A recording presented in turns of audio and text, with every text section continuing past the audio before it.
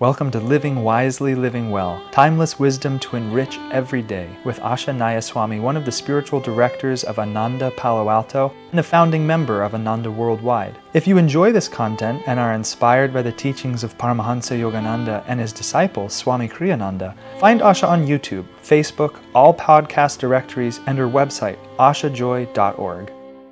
Living Wisely, Living Well, February 16. Treat others as though it were a treat to be with them. I can see Swami smiling when he wrote this. As a writer myself, and also from having helped him or been with him when he was creating books over many years, it's always great fun when you come up with something that you really like. Treat others as if it were a treat to be with them is just a nice little ring of a double word there. But it's such a simple idea, and it's so powerful. You know, there's a cliche, actually. It's a proverb or whatever it is. It's a wise saying that is now a cliche, the golden rule, do unto others as you would have them do unto you. And it's a kind of a nice idea. In fact, it's a very nice idea, especially if you really drill down, you understand why it has become such a golden rule, golden standard for people's behavior. But when you think of it less as a cliche that you're just repeating, and actually really go deep into your own experience and try to think what that really means. A lot of times when people behave in ways that are unfortunate in terms of promoting harmony or promoting love or closeness with other people, or even just in the simplest way of accomplishing what they want to accomplish, it's often because they are doing things that they don't understand the implications of them, the effect on other people primarily, because they're not conscious enough of their own feelings and their own reactions. That's why another well-known aphorism is know thyself.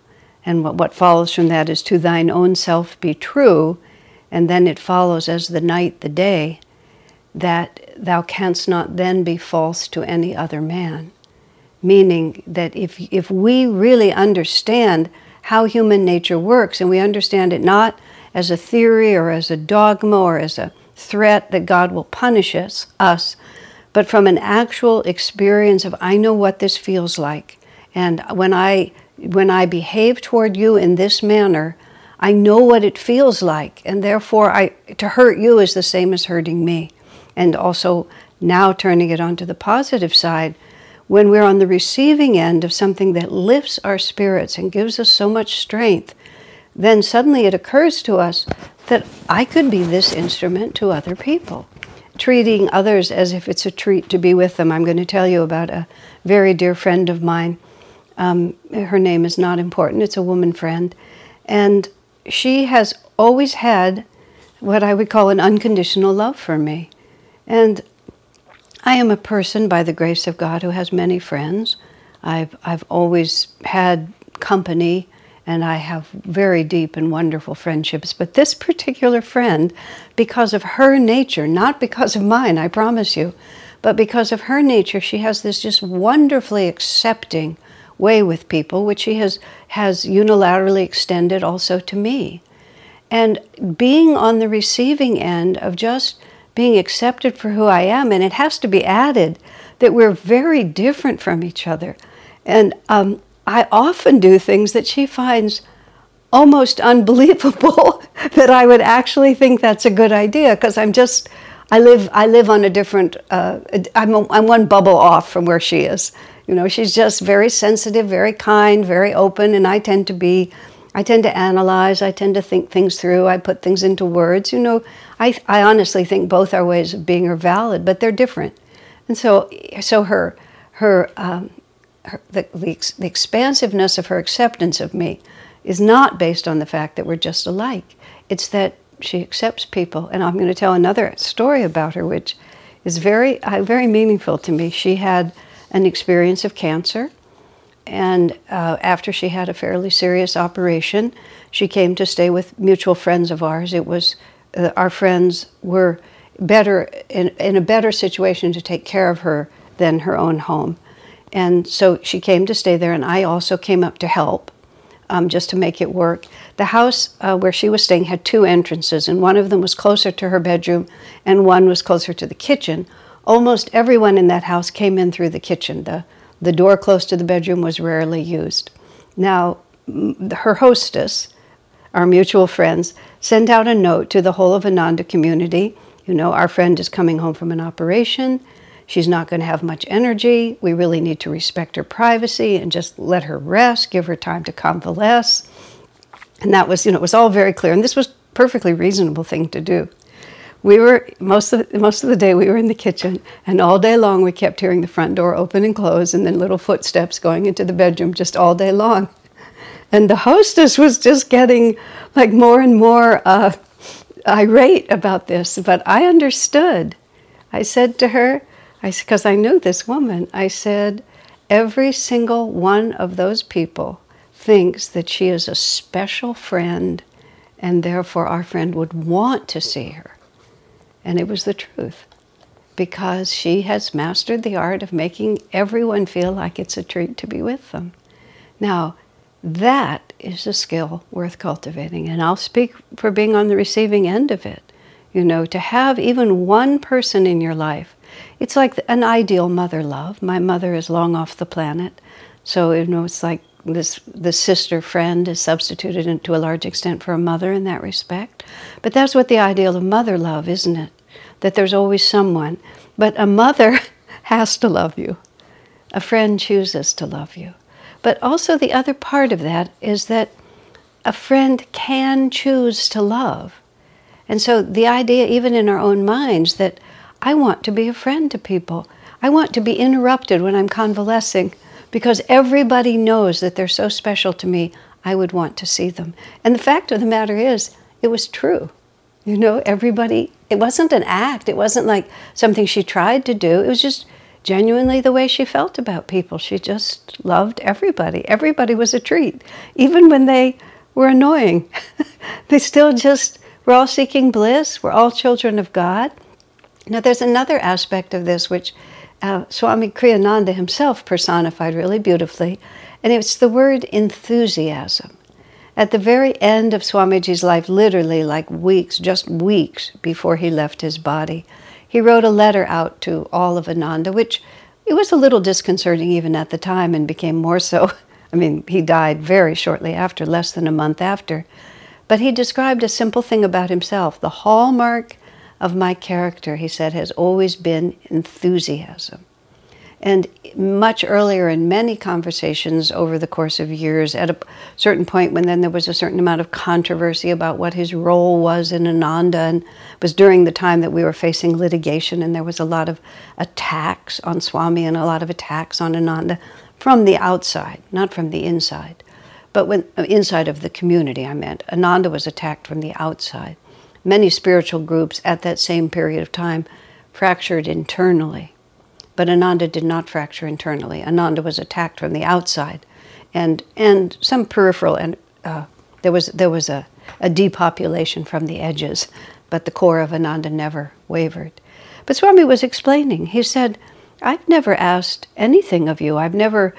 He was being accused of being a dictator and a cult leader and all those things. He said, he actually gave 2 instances in 50 years of leadership in which he had ever actually told anybody what to do. He never told anyone what to do. He never asked anything of us, really, when you really thought about it. He led by enthusiasm, entirely by enthusiasm. He was so in love with God, so thrilled at the idea of being a disciple, so committed to building a wonderful work for Master.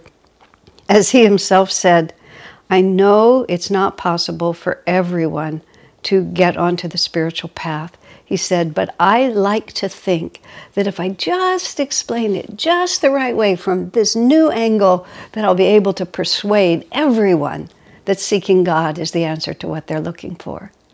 And he said, I know it's not true, but it serves me to believe that. And that was that was his enthusiasm. And no matter what we were doing, Swami was always 100% in it. He was just he would never hold back. If we were out to dinner, he would be into the conversation. If it was a spiritual event, he would be totally focused. If we were watching a movie, he would watch it, and then he would comment about it. And he was always 100% of his attention and 100% of who he was. And he cultivated enthusiasm. And by that, I don't mean that everything is positive. It could be an extremely difficult thing that we have to do, but we still do it with enthusiasm in the sense, if this is what God has asked of me, this is what I'm going to do. Just applying your whole self to it. So if people were in his company, he never acted as if he didn't want to be there. He would just, you're here, I will participate with you in whatever way is appropriate. Of course, if they weren't kind or they weren't interested in what he had to say, he wouldn't impose himself on it. But his enthusiasm would be for just sitting quietly and being present, and nobody wants to hear what he has to say. But it would always be with his positive, committed energy.